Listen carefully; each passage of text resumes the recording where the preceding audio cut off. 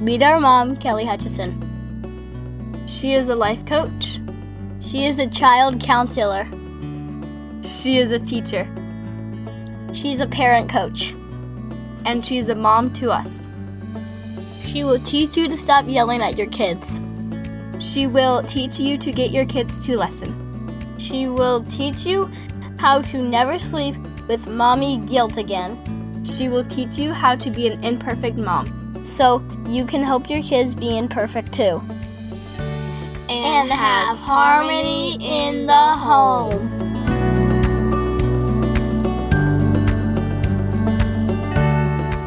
Hey everyone, welcome to episode 49, Am I Good Enough? ? This question I get all the time, and it's not asked in that direct way, but sometimes we try to use external measurements to value our worthiness and our good enoughness. And so what is good enoughness? I asked Mr. Google or Mrs. Google. And good enough, there's actually a phobia. There's actually a fear of not being good enough. And I think it's a legit thing. It's called atelophobia. Atelophobia is defined as the fear of not doing something right or fear of not being good enough. In other words, it's a fear of imperfection. What? I had no idea there was a phobia out there. But this is a real thing. I suffer from it. A lot of my clients do, all the parents that I work with. And it's a real thing because the way society makes us look external for our validation, for our worthiness. And so when we are a little itty bitty baby and we come into this world, no baby, no toddler really, is ever looking external for their validation and worthiness. They already know it. They're already connected to source before they come through the mother's womb. They're connected to God, to the universe, to your creator. Whatever you believe, that connection is already there, and God does not make any mistakes. When you see a baby, when you see a toddler, you don't see them looking external to see if they're good enough. But what happens over time is that they are taught to look outside of themselves for something that they already have. Isn't that crazy making? And then the first place they go is they look to their parents. And the parents reflect back to them if they are or if they are not. And a lot of times, the parents mess this up because they didn't have it to give away in the first place because it was stolen from them when they were a child. So they're going to steal it from you when you were a child. But you think that is factual because you're a little kid. And everything that your parents say or do is like God is speaking into you about who you are, what you are, your value, your worthiness, and you think it's factual. Just like we covered in the episode called Your Parents Lied to You, they didn't do it on purpose. It was all they knew. And so when you can come from your childhood knowing that your parents did the very best job that they could do, then there isn't this resentment. There isn't this anger. It should have been this way. It should have been more like the Brady Bunch. It should have been like Leave It to Beaver. It should have been like my neighbors. It should have been like that girl on Facebook.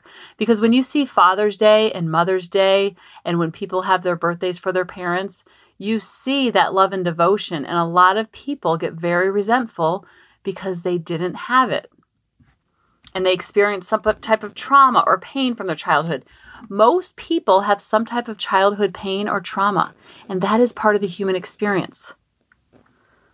I love the holistic psychologist. She is amazing. And she said, childhood trauma is also a parent denying your reality, not being seen or heard, having a parent who vicariously lives through their child, being told directly or indirectly you can't or shouldn't experience certain emotions, having a parent who overcompensates for what they felt was missing in their childhood, having a parent who focused on appearance, having a parent who cannot regulate emotions. The reason why they passed on that trauma from generation to generation is because that is the trauma that they were given. Do you see how when you can see it from an adult point of view and a more mature point of view, you can see those messages clearer and without anger and resentment. You can see them as the as is. Now you can go to that little girl and that little boy inside of you and let them know that what happened then was not factual. That was just two people. It was a sperm and an egg that came together and created you, and then you had earthly parents that sent messaging into your brain and made you think certain things. I want you to question all of it. We talked about this a lot in the Your Parents Lied to You episode. It was super powerful and super impactful for many, many listeners, and I love that. What I want to encourage you to do is not to keep going back to the well, not keep going back to those messages as fact. I want you to question them all and release them. And you have to skip. You have to go back to who you were connected to before you were even born. You are a soul having a human experience. You were worthy and valued when you came out of the womb. Just because two people had opinions of you, it doesn't make it factual. Even if it was a positive opinion, it doesn't make it factual because it's already a fact that you're worthy and you're valuable. So the way that they thought about themselves is what they projected onto you, and you took it as fact. And now when you're a grown-up, you can see it with big people eyes, and you can see that trauma and pain and know that it was just them passing on the trauma and pain that was given to them. And you can kind of see life from their point of view, all that they were doing and all that they were dealing with. And then you can have grace and compassion for them and not anger and resentment. Because when you have anger and resentment, that usually spills over into the parenting for today. When your kids push your buttons, you're yelling and screaming and then blaming it on the child. We have a child that does something, and we are in charge of our reaction. So we cannot say, I only did that because you did that. That is blaming a 5-year-old for our behavior. It sounds crazy when you say it out loud, but this is the way the brain works. The brain wants to seek pleasure, avoid pain, and be efficient. So even though there was trauma and pain from the past that didn't feel good, we still pass it along if we're not conscious about it. So here's how sometimes it plays out. I'll work with clients and they'll be very frustrated with their parents and their involvement or lack of involvement or over-involvement in the child's life, in their child's life. So there's lots of arguing with either the mother-in-law or the father or the grandpa or the grandma.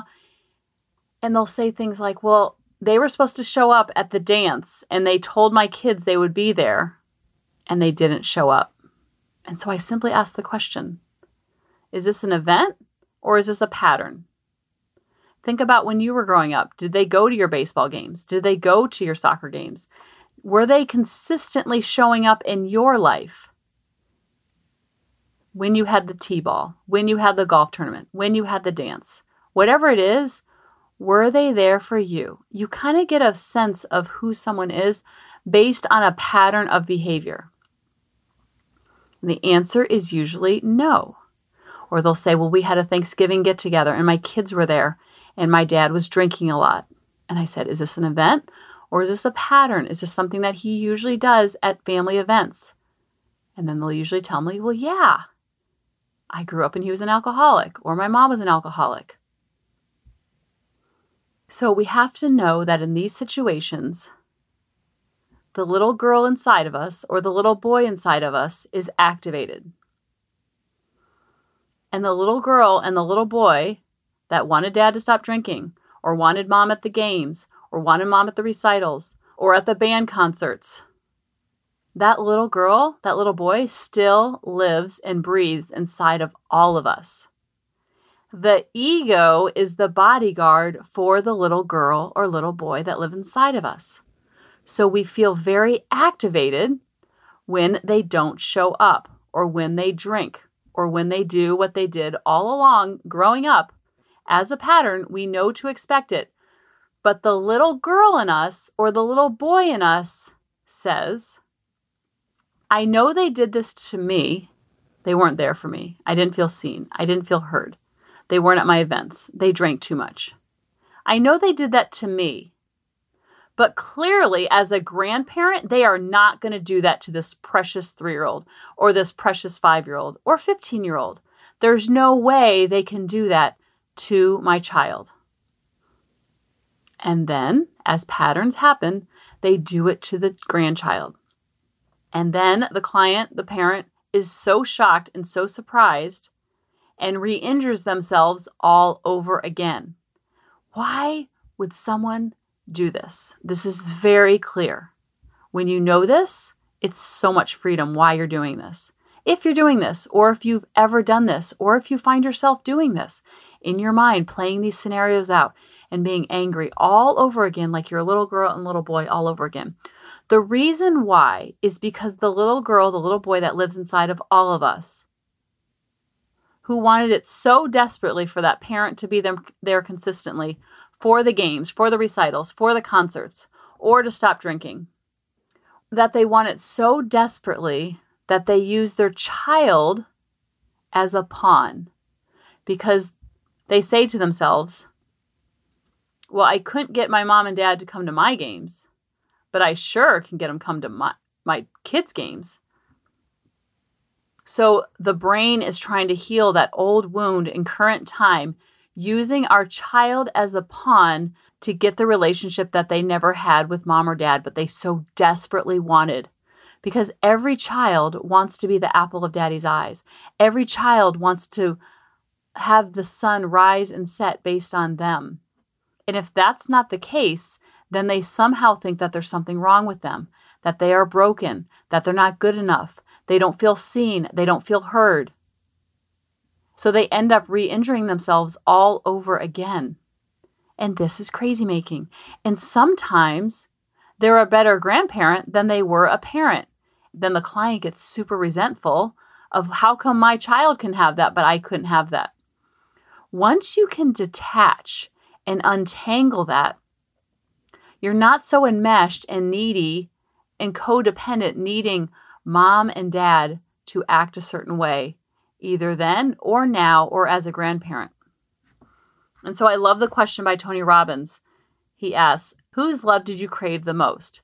Usually, but not always, the little girl craves daddy's love, and then the little boy craves mommy's love. If it's there and they feel seen and they feel heard, that's fabulous. Then they go and seek that out in their other relationships. If it wasn't the case, then they think that something's wrong with them. They don't think that something's wrong with the parent. They don't think as a child they can't see that the parent is just projecting their own lack onto the child. They see it as factual. And I love the quote by Sylvie Kekujian.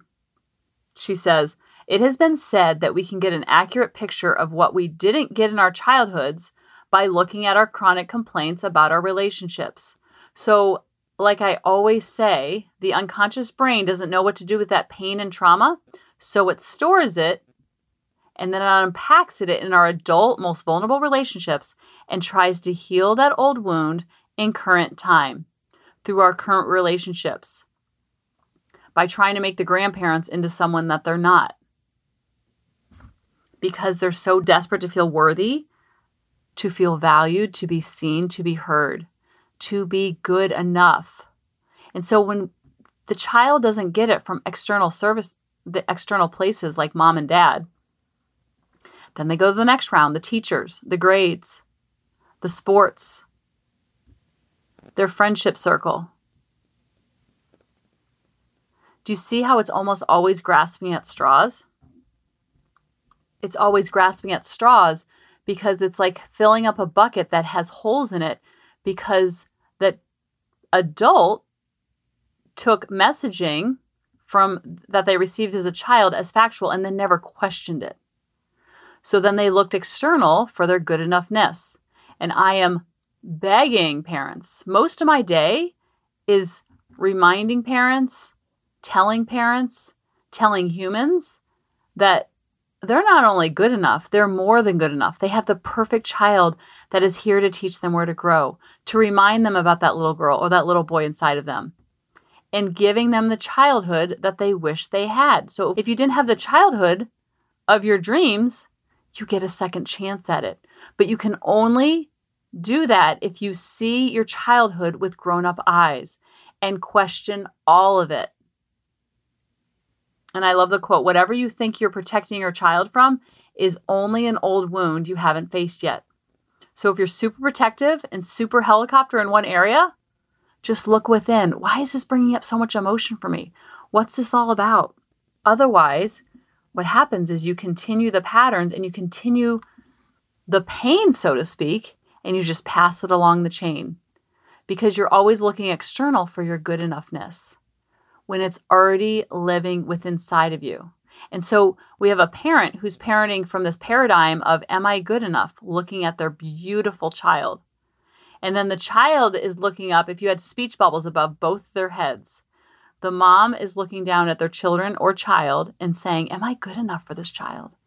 Because the love is so overwhelming. I remember when Lily and Grady were born, looking at the hospital going, geez, this is like a kind of love that like hurts. This is like an ache. My sister said it's like someone takes your heart and they put arms and legs on it, and then they're just walking outside your body. I'm like, this is vulnerable. It's the most overwhelming responsibility and sense of purpose and this sense of love that has never quite been experienced. And so with all that vulnerability comes a lot of fear. Am I going to be good enough at this? I don't know. Let's go and ask the child, am I good enough? Well, the child's looking up at the parents going, am I good enough? And so we have two people in a relationship and they're both asking each other a question that has already been answered with a resounding yes. And so the child is looking for the parent to fill them up and remind them that they're good enough. And then the parent is looking at the child to remind them if they're good enough. And that is a lose-lose because both people are going into the relationship as a beggar, as looking for something that already lives inside of both of them. Remember, we're going before the womb. We're going back to your energy. We're going back to God. We're going back to your creator, the universe. Whatever you believe, you're going back to that part. Your good enoughness was given to you on the day you were born. You have a 1 in 400 trillion chance of being on this planet. The fact that you're breathing air and you try every day to do your best, that, my friend, you are already winning. So when you can come into that relationship with your child and remind them like, oh yes, you're more than good enough. And you know how I know? Because I know that I'm good enough. Now people say, well, that's being braggy. I need to be humble and there's a big difference between cocky and confidence. I love Randy Rubenstein talks about having that pack leader energy, that assertive energy. Like, I got you, boo. Because the child's looking up with these big eyes going, am I good enough? And if they're being yelled at or screamed at or God forbid spanked or shamed or name called, the answer the child is going to say, I guess I'm not good enough. And they don't stop liking the parent. They stop liking themselves and then they act unlikable. Kids pick up on all of our energy. They are like psychics. They are like dogs that can sniff out our energy. So they know if mom and dad love me and they know if dad and mom like me. If they feel confident and secure, then they start liking and loving themselves and then they act more lovable and more likable. Even though their worthiness and their value and their lovability was given to the day that they were born, they start to act more in alignment with how they're feeling on the inside. Behavior is always a language to us. Don't look at the behavior, look at what's underneath the behavior. So if we know that the behavior is always data for us, it's always a language, then we can be the decoder. And so I love I'm obsessed with quotes. I mean, seriously, I can't get enough of them. It's like they take all of the thoughts that I'm thinking and then they put it in one sentence and I'm like, yes. And they put on this nice little pretty image with a pretty background. And so I love this one. It said, a child's behavior is like an iceberg. What you see on the top, what really matters is what's going on underneath the iceberg.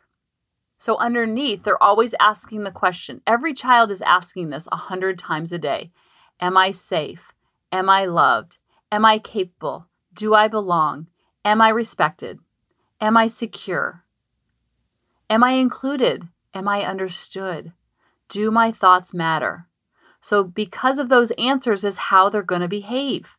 So when you look at the behavior, you see how they feel underneath.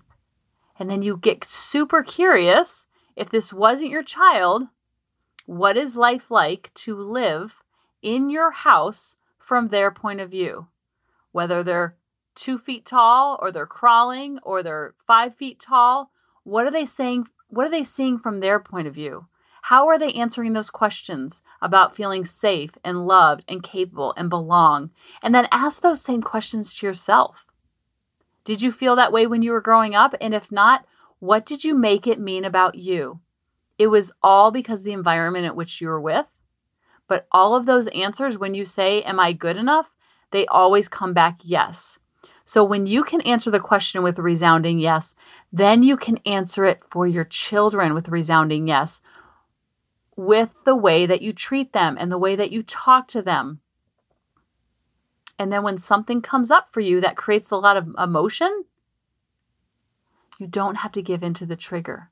You can follow the wiring underneath your side of the street, because we're not worried about their side of the street. They have their own free will and you have your own free will. When you take all of your power back and you're in the driver's seat based on how you're acting and not blaming it on a little kid, then you get your power back. You're the flight attendant on a turbulent plane. Because parents ask me all the time, how do you just stop yelling? How do you do it? How do you do it? How do you not freak out on them? And I always go back to, well, they don't belong to us. So how could we? Would you do that if it was Lily or Grady? Would you do that if you were the grandparent? Would you do that if you were babysitting? Would you do that if you were a teacher? You'd lose your job. So when you can get that detached ego, then you can attach at the heart level, and then you can give your child the childhood that you wanted instead of repeating old pain to try to heal that old wound in current time. Because I always say we have 2 chances at a parent-child relationship. The first one, we had no say in it. It's just the slide that we slid down from heaven and came out, and here we are. But we don't have to look outside of ourselves for something that's already living within ourselves. And to like and love yourself from a confident, assertive place, then you can give that gift to your child. And when you give that gift to your child, they are in alignment with who they are meant to be and their throbbing spirit. And they don't feel so out of alignment because they know that the parents that are parenting them are in alignment. So it's very contagious energy. Kids see and feel it all. They know if mom and dad like them. They know if mom and dad love them, and then they act accordingly.